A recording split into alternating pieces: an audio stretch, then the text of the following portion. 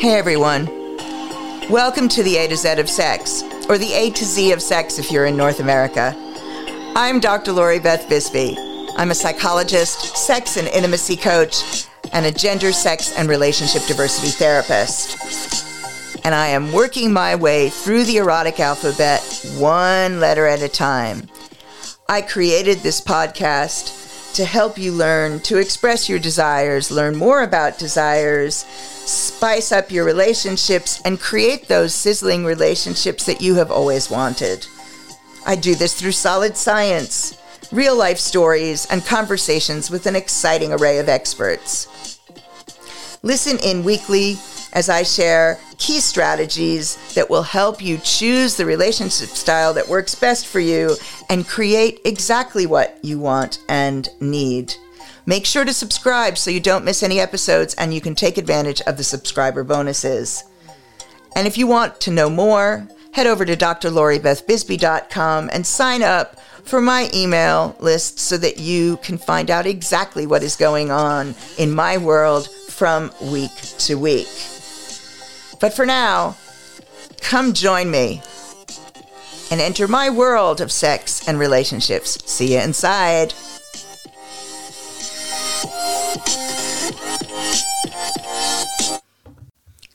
Welcome to the A to Z of Sex, or the A to Z of Sex if you're in North America. I'm Dr. Lori Beth Bisbey. I'm a psychologist, a sex and intimacy coach, an accredited advanced gender, sex, and relationship diversity therapist. And I am working my way through the erotic alphabet one letter at a time. And we're back at the beginning of the alphabet again. Today, the letter is A, and A is for all the relationships. Today's conversation is about all the different relationship styles that are available to you. I've been on Open House, the great sex experiment on Channel 4. 2 of 6 sessions have aired when I'm recording this podcast. And people often ask if I am pro non-monogamy because I am non-monogamous myself, and I'm doing a show about non-monogamy. And so I'm afraid the assumption is that I would automatically be pro one particular relationship style. But actually what I am is pro-choice.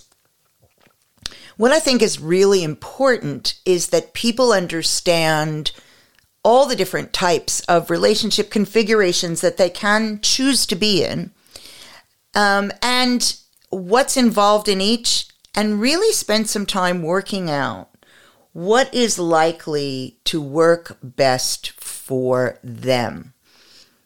I also think it's important for people to recognize that what works well for us at the age of 20 may not work well for us at the age of 50. And that relationship style can be fluid, the same as sexuality can be somewhat fluid or very fluid, depending on the person. The same as gender can be somewhat fluid, not at all fluid, or very fluid, again, depending on the person. And I think frequently when we're taught about relationships and relationship styles, we're not taught about choice. We tend to be taught that there is one way to do relationships correctly when you are, quote unquote, ready to settle down. So I want to talk about monogamy first, and a little bit about why monogamy is so prevalent in so many parts of the world, and about what is great about monogamy as well as what is difficult about monogamy. I got criticized recently because somebody didn't really listen to all that I said and just took one comment fairly out of context. It was the idea that monogamy is outdated, and they got very offended by this. What I was talking about was the reasons that monogamy became so important are outdated, not necessarily the relationship style. And again, I think that's a really important distinction. We do all sorts of things as a result of where technology is, what living conditions are like, what our life expectancies are. All of this has changed a lot, and also very quickly. But a lot of our conventions are based on these very practical things. And so the practicalities can have changed, but you can still find benefit in the relationship style and or lifestyle choice. So let's start out with a little bit about what I was saying on monogamy at the time that this person got quite upset. One of the main reasons that monogamy became the dominant relationship style was to do with inheritance. And it was when the change came about from societies being more matrilineal, that is, everything passed down the mother's line, to societies becoming patrilineal, where it's passing down the father's line. It is common sense that when we look at matrilineal societies, there really is no reason to emphasize only one partner, because there is no doubt who the mother of the child is if she gives birth to the child, right? So if you're passing your inheritance, these are your goods and chattels down, your money, down to the next generation, and you're passing them down through the mother's line, then it's pretty straightforward. It doesn't matter if there are 6 different fathers. Every child of that mother is inheriting. But when things moved towards patrilineal societies, there were problems. And the biggest problem was there was no way at the time to really ascertain who the father was. There was no way to guarantee that, or even necessarily to be reasonably sure about that, because we didn't have DNA tests then. And this was in another show and is a whole other conversation, but virginity is a construct, right? There are no bona fide tests of virginity that actually work. So there really was no way of telling who the father of a child was, but one way of trying to make sure that you knew who the father of a child was trying to guarantee that there was only one male present in a sexual relationship with the mother, and therefore that person would definitely be the father of the child. So there was a lot of emphasis placed on monogamy and a lot of shaming around anything that wasn't monogamy, because the more that you condoned alternatives, the more likely it was that you wouldn't be able to figure out who the father was, and therefore inheritance might leave the family, might go to somebody else's child and not your child. And people feel very strongly about things like this. So that is the simple, quick and dirty version of why monogamy became so important and why the churches were so critical on monogamy. There is certainly nowhere in the Old Testament that says that it's one man and one woman. It's not there. If you look at the early forefathers, they had multiple wives. There were many other cultures locally and around that had multiple husbands. So it wasn't in the book, as some would have you believe. And there were really practical reasons for it. And to be fair, a lot of the laws that were in the Old Testament had really practical reasons behind them. You can't fault them. There were foods that you weren't allowed to eat. Why? Because they were foods that had a much higher likelihood of being tainted and therefore killing you because of food poisoning or parasites or things like that. And so, yes, many people carry on those traditions today, and that's fine, but understanding where they came from is also important. So when it comes to relationship style, monogamy was primarily about making sure that we were very clear that there was one person who was the father. The other reason for monogamy being popular was the assumption that anything else meant a lack of continuity for raising children. So that was the other part to it. It was essential that we knew who the father was, and it was essential that parents stuck around in order to raise their children to majority. Now, while that was important, certainly in older times, we talked about it took a village to raise a child, and there really was a village to raise a child. That other adults got involved in the raising of the children, relatives and close friends. So there were chosen family back then as well. And so a lot of people did get involved in the raising of the child. But by trying to cement a pair bond and by creating a set of mores around that, you had a higher likelihood of your children living to majority. Again, passing down your lineage was important, and you had a higher likelihood of passing down your lineage because, of course, if your children die young, you're not passing down your lineage. So these were the things that were important around monogamy.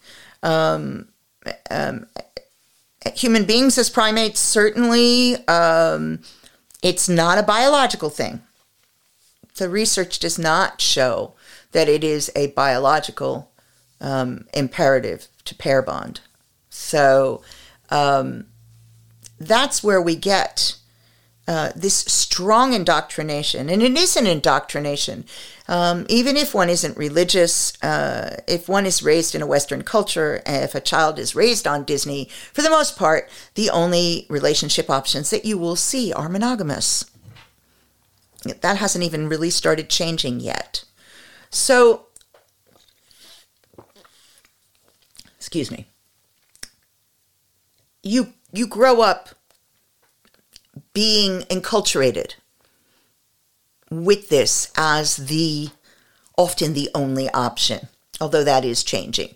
And therefore, don't really consider if it works for you or how it might work for you. So even if one is going to choose monogamy, and actually monogamy would be the best for them, in order to actually make that a choice and make the best of a monogamous relationship, create the best monogamous relationship, one really has to understand what makes up a monogamous relationship, what are the components, and what are the other options that one would have, and the pros and cons of those as well. So when it comes to monogamy, one of the major pros is, and this is when it works, because divorce rate currently in the United Kingdom is hovering around 42%. So there are many people who end up engaged in serial monogamy.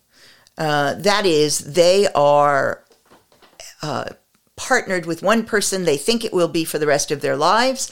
They break up and they find a new partner and they partner with that person and they think that it will be for the rest of their lives, and it may be, or they may split up and partner with another person, and so it goes. So we're looking at one-on-one relationships, always one relationship at a time, but none of them being a lifetime as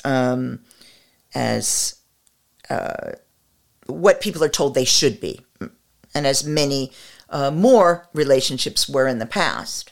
And one of the downsides of feeling that you absolutely have to have a lifetime relationship is that if you've made a bad choice, and or maybe just a not optimal choice, and if you've made a bad choice, you could feel trapped into it, particularly if you've had children. You could feel trapped into staying in the relationship for a very long period of time. And you could be in a rather miserable situation. And I'm talking about right now just relationships that aren't great, not relationships that are abusive, just relationships that aren't great where nobody's really happy. One of the worst parts of that, of course, is that if you do have children, that you're teaching children that this is what relationships look like, because they learn from what they see. And so if they see two relatively unhappy parents, or people who have become platonic friends and that's all they've ever seen are adults who are friends, then they grow up believing that that's what a romantic relationship looks like. And if they have no other models around them, that's what they're likely to end up in. Because our first major relationships are often very much like the ones we saw at home, unless we've done some personal growth work or some therapy work to actually examine those relationships that we saw at home and make a choice that might be more suited to us. If you're lucky enough to grow up in a home where you've got a monogamous parents who get along great and it's long lasting, then you've got a wonderful version of what monogamy can look like. And monogamy can be a beautiful, deep, long lasting relationship where two people build a many-layered relationship. They build a friendship and a romantic relationship, and a sexual or intimate, physically intimate relationship. In many cases, there are some people who don't build that type of relationship. But many people do. And these relationships change over time, and the children are able to see people weathering difficulties and supporting each other and sticking together and moving through times where they're not getting along as well. So there's a lot of wonderful things that somebody can grow up observing about monogamy. And some of the pros about monogamy are having somebody who really gets to know you at a very deep level over a very long period of time. Now, that can also happen in non-monogamous relationships, but in monogamous relationships, it's more likely to happen because, well, there's only that one person, right? So that's monogamy. It's less complicated when it comes to figuring out finances. It's less. There's some privilege that goes along with being in a monogamous couple, particularly if you get married or have a civil partnership, a legal ceremony that tells the world that you're in a monogamous partnership. There's privilege that goes along with that as well. People understand those relationships and they find them less difficult to deal with. So there's monogamy. The downsides of monogamy are things like two people who aren't suited, who are together and unhappy. People who feel that they must get all their needs met from one person, so that's a lot of pressure. And that can lead to feeling overwhelmed and shutting down. People who feel a need to stay committed in a relationship that isn't working. People who have varied sexuality, so they're not heterosexual or homosexual, but they're either bisexual or pansexual, cut out a portion of their sexuality in order to be monogamous. They are not able to express it because you can't have one person who's multigendered. I mean, they might be gender fluid, might do that, but you don't have one person who's got multiple different body parts most of the time. And so you are definitely limiting your sexuality in some ways if you decide to be in a monogamous relationship. Now, many people do that happily because they prefer monogamy, but that is a downside for people who are monogamous and have varied sexuality. And really the biggest downside is for people who really, who don't match up well in their relationship. Sometimes sexual relationships are really mismatched. And there's things you can do, but sometimes, with the best will in the world, the compromises are very large. Sometimes people don't match up in all sorts of other ways, but feel constrained to do what their partners do, and to compromise in many areas. And so they don't get their needs met because they don't feel that they have any alternatives. Therefore, getting their needs met is problematic, which is understandable. Okay, so that's monogamy. So now let's talk a bit about non-monogamy, because non-monogamy is a bigger topic. There are many different kinds of non-monogamy. We've got non-monogamy that is consensual. And by that I mean everybody has given consent. So everybody's agreed that this is what we're going to do and this is acceptable. And there are many different types of consensual non-monogamy, and I'll talk about those in a minute. We also have non-monogamy that is non-consensual. And that is when everybody has not agreed that they're going to have multiple partners, and we commonly call that an affair. Affairs are damaging primarily because they break the trust in the relationship, and they are a betrayal of the agreements made in the relationship. Those are the things that damage in affairs. That lying are the damaging parts of an affair. The sex in and of itself often isn't that damaging. It can be upsetting. Sometimes it's very damaging. If somebody has a sexually transmitted disease and they bring that home, then the sex is very damaging. If somebody impregnates another person, so there's a child now outside of the marital relationship or the monogamous relationship, yes, that can be very damaging as well. But as a rule, the sex isn't the most damaging part of affairs. It is the lying, the betrayal, the fracturing of trust, and that's the thing that is quite difficult for people to work through. People do work through it, but it is hard to work through. And it ends quite a number of relationships. So I predictably advise people to avoid that at all costs. That if you feel that you have a strong desire to be with someone else, that you pluck up the courage to discuss that with a partner rather than act on it, and that you go and get some help and figure out whether you're going to move towards some form of consensual non-monogamy, or you're going to work through whatever the desire is. If your relationship isn't as interesting as it was, you'll do things to spice your relationship up. And there's all sorts of ways that you can deal with that, some of which involve you staying monogamous and others of which involve you opening up your relationship.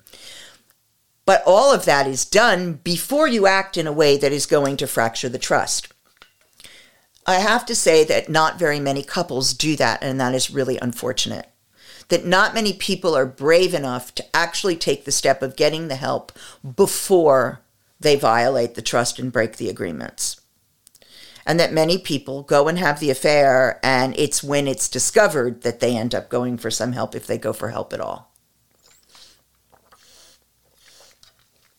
There's a saying that people quote a lot, which is, it's better to ask for forgiveness than it is to ask for permission. And when it comes to relationships, that's absolutely wrong. It's always better to ask for permission. If you're asking for forgiveness, that means you've already hurt somebody. That means you've already fractured the trust. If you're asking for permission, you may have to deal with somebody saying no. You may have to deal with somebody getting upset about something, but you haven't done major damage already. And it's something that's much easier to work through. So it is really better when it comes to relationships and sex to actually get consent. Far better. So when it comes to consensual non-monogamy, there are a variety of ways that people are non-monogamous. I'm going to talk a bit about some of the more episodic ways first.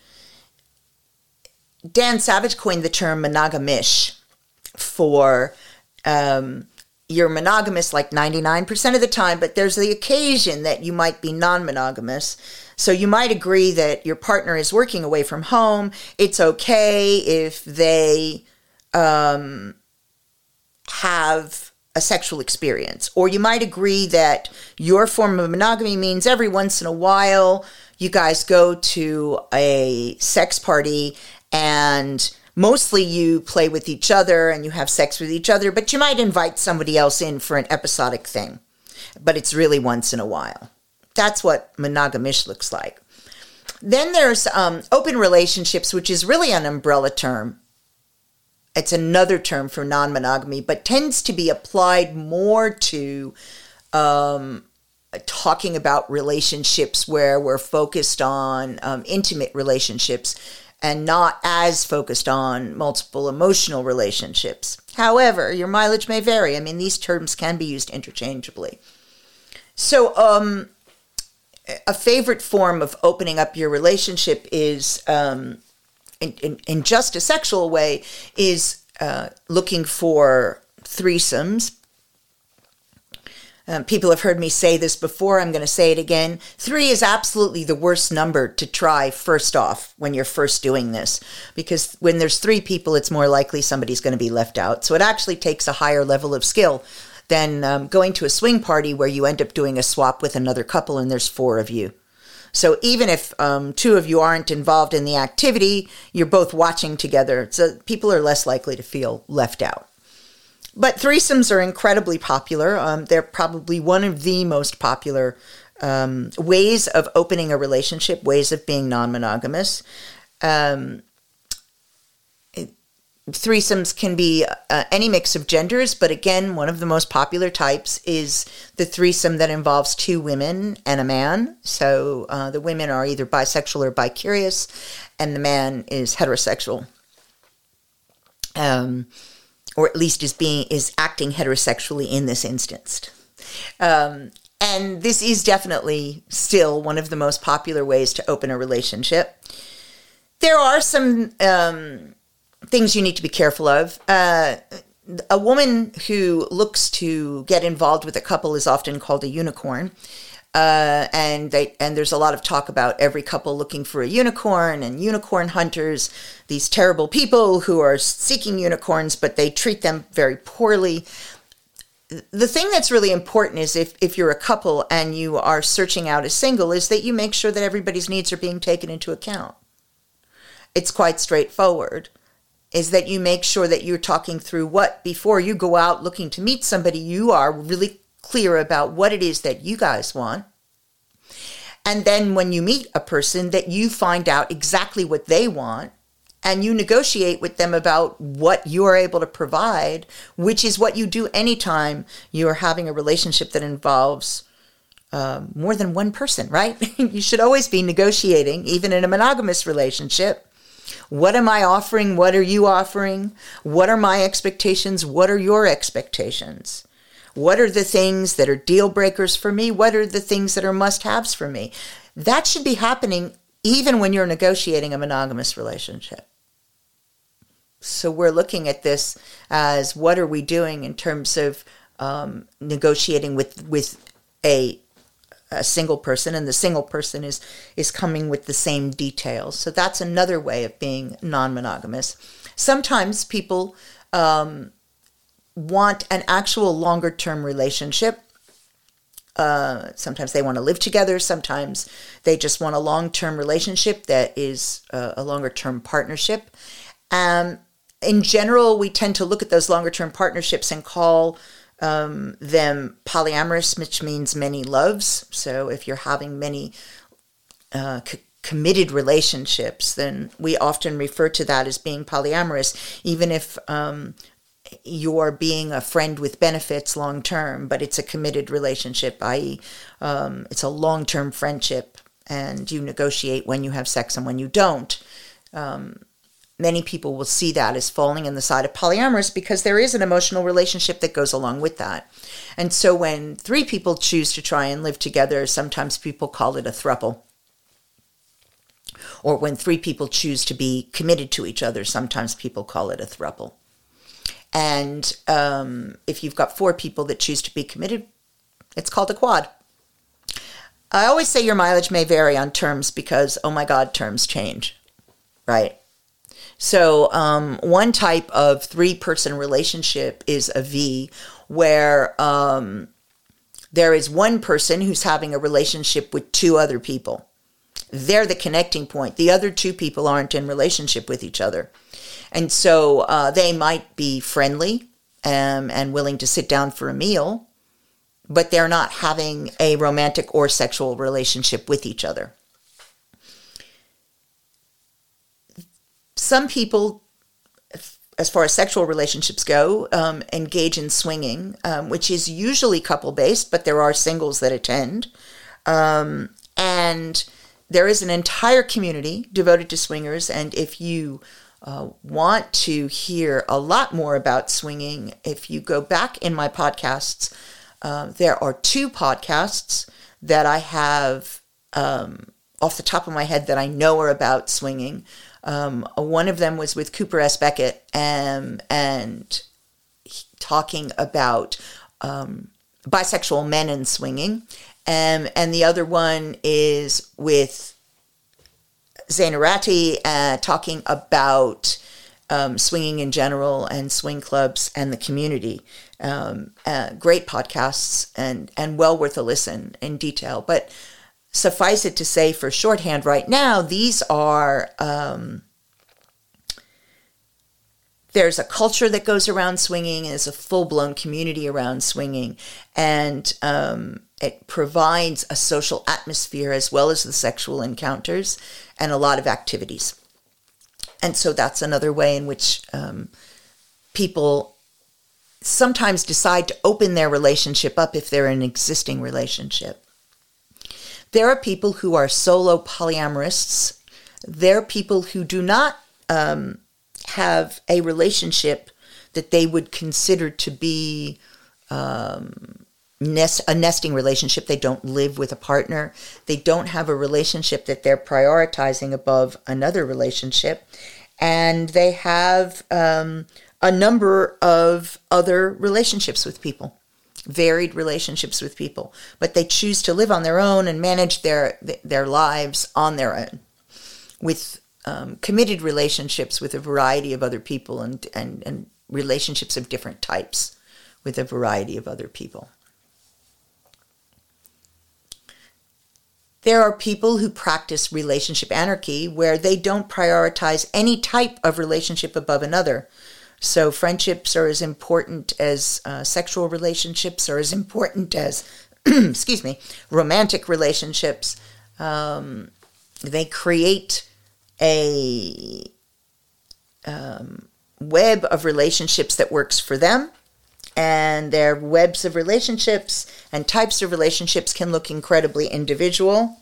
Sometimes they live with bunches of people, sometimes they live alone, sometimes they live with one person, but their relationships tend to look less like what we learn about through monogamy, so they look a lot less like the normative relationship, hence the term anarchy. Again, your mileage may vary. There are people who will describe that differently. There are people who are in larger group relationships. So there are people who are part of polyamorous relationships where they're faithful to each other. So it's a polyfidelitous group. So that may be a closed group of anywhere from 4 to however many people who only engage romantically and sexually with each other. So as you can see, there are really a variety of different styles. There are people who do not choose to have any sexual relationships and choose to have some romantic relationships. So some people are asexual and they don't experience sexual attractions, but they may well experience romantic attractions, and so they'll have those without the sexuality part of it, the physical sex part of it. They're just such a wide variety of ways of designing relationships that work. One of the things that's common to every single relationship style is that communication skills are essential. Communication is a part of every relationship, and the more complex your relationship style, the more communicating you have to do.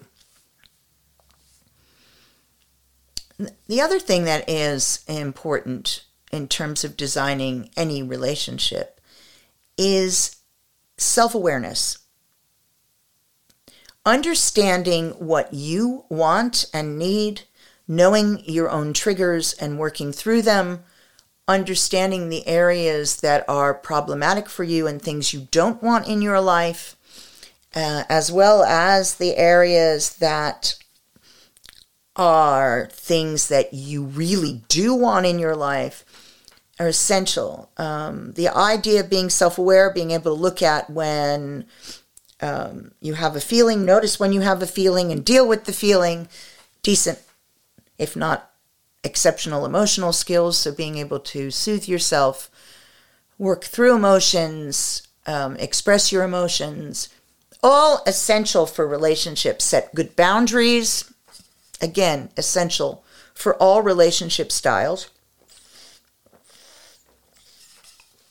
But the more complex relationships you have, the more essential. Some people also have relationships where they choose to have a power imbalance in the relationship. They do this consensually. They're called authority transfer-based relationships, and they're relationships in which one person cedes a degree of authority to another for various areas in their lives. You see these fall under the rubric of BDSM frequently. Usually one person is dominant and the other person is either in surrender or submissive. And one person's the leader, the other person's the follower. One person's the boss, the other person's the employee, however you want to put it. One of the things I think people miss is that there are power dynamics in every relationship, no matter what the relationship is.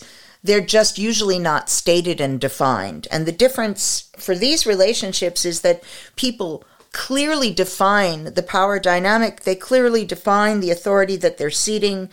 They have very clear expectations and understandings of how these imbalances are being created and what each party wants to get out of it. And so it's that clarity and that conscious consent, an enthusiastic consent that makes it different from simply a traditional marriage in which, perhaps the man is the king of the castle, right? So there's a power dynamic there, and there is frequently quite a big power dynamic, and quite a big power imbalance. Quite a big power imbalance, but it isn't agreed upon to begin with. It isn't discussed in detail frequently. And so in that way can be a lot more of a problem and ultimately a lot more damaging because people don't get their needs met. People feel like they are being treated badly because nobody's talking about expectations and what people need and what versus what they want and who's going to be responsible for what or any of those things. And the difference in relationships that are consensually involving authority transfer is that you are actually going through and discussing all these things. So that's another relationship style that can be either monogamous or non-monogamous, but it looks different when you talk to the parties than a relationship that is more egalitarian. One of the other issues that I did want to raise is the fact that relationships are really as individual as your fingerprint or your lip print or your ear print. And you can construct them down to the minutiae if you so wish. People will frequently tell you that things have to be a certain way or must look a certain way because of culture, because of religion, because of convention. But actually, you can start from the ground and build the relationship that you desire and build one, and it may still look incredibly conventional, right? It doesn't necessarily look unconventional. The difference is you're making choices, and you're consciously doing this with your partner. You're co-creating this. And therefore, people tend to be happier. There's a higher level of satisfaction when you are making choices versus when you are not, right? And this is in all areas of life. Where we choose things, we experience a higher level of satisfaction.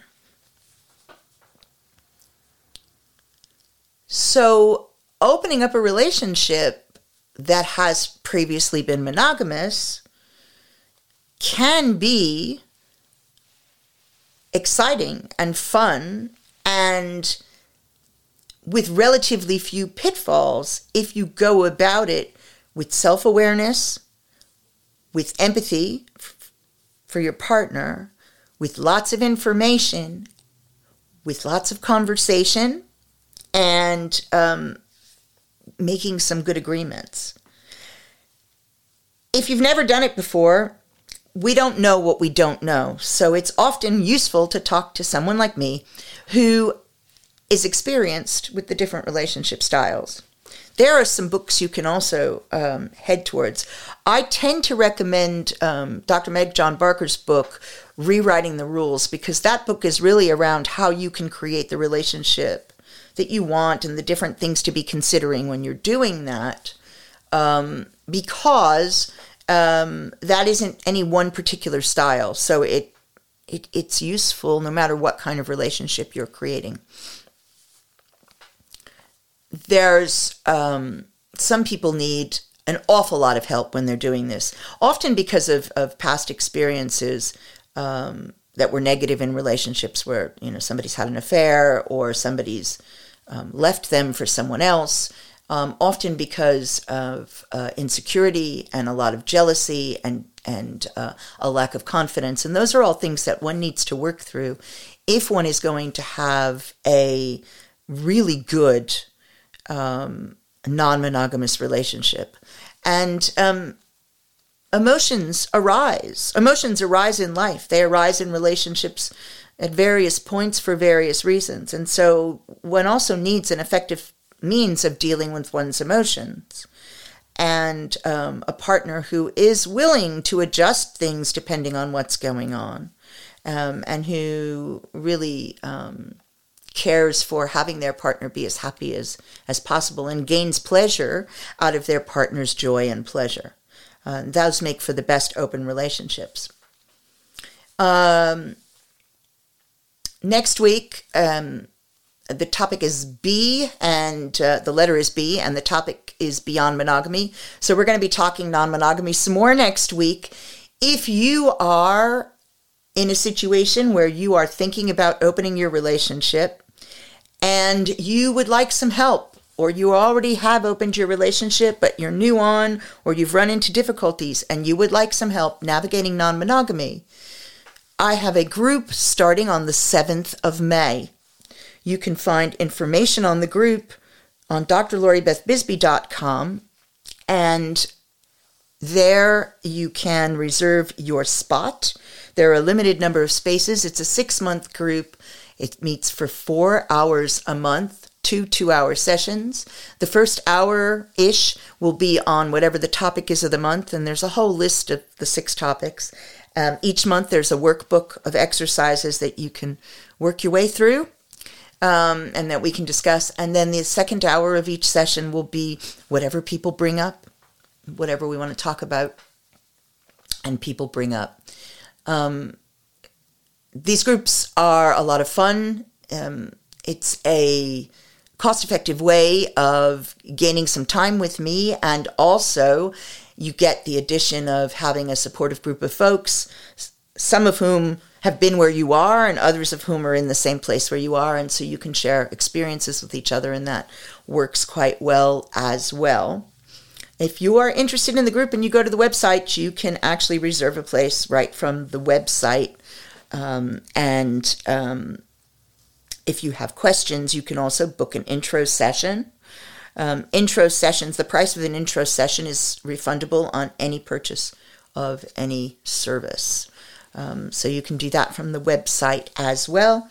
And you can also sign up to get regular updates from me there as well. If you want to do something right now and you don't want to wait for a group, I do a 2-hour laser coaching breakthrough session, which is designed to look at one issue and help you break through a stuck point or come up with a framework that allows you to move forward.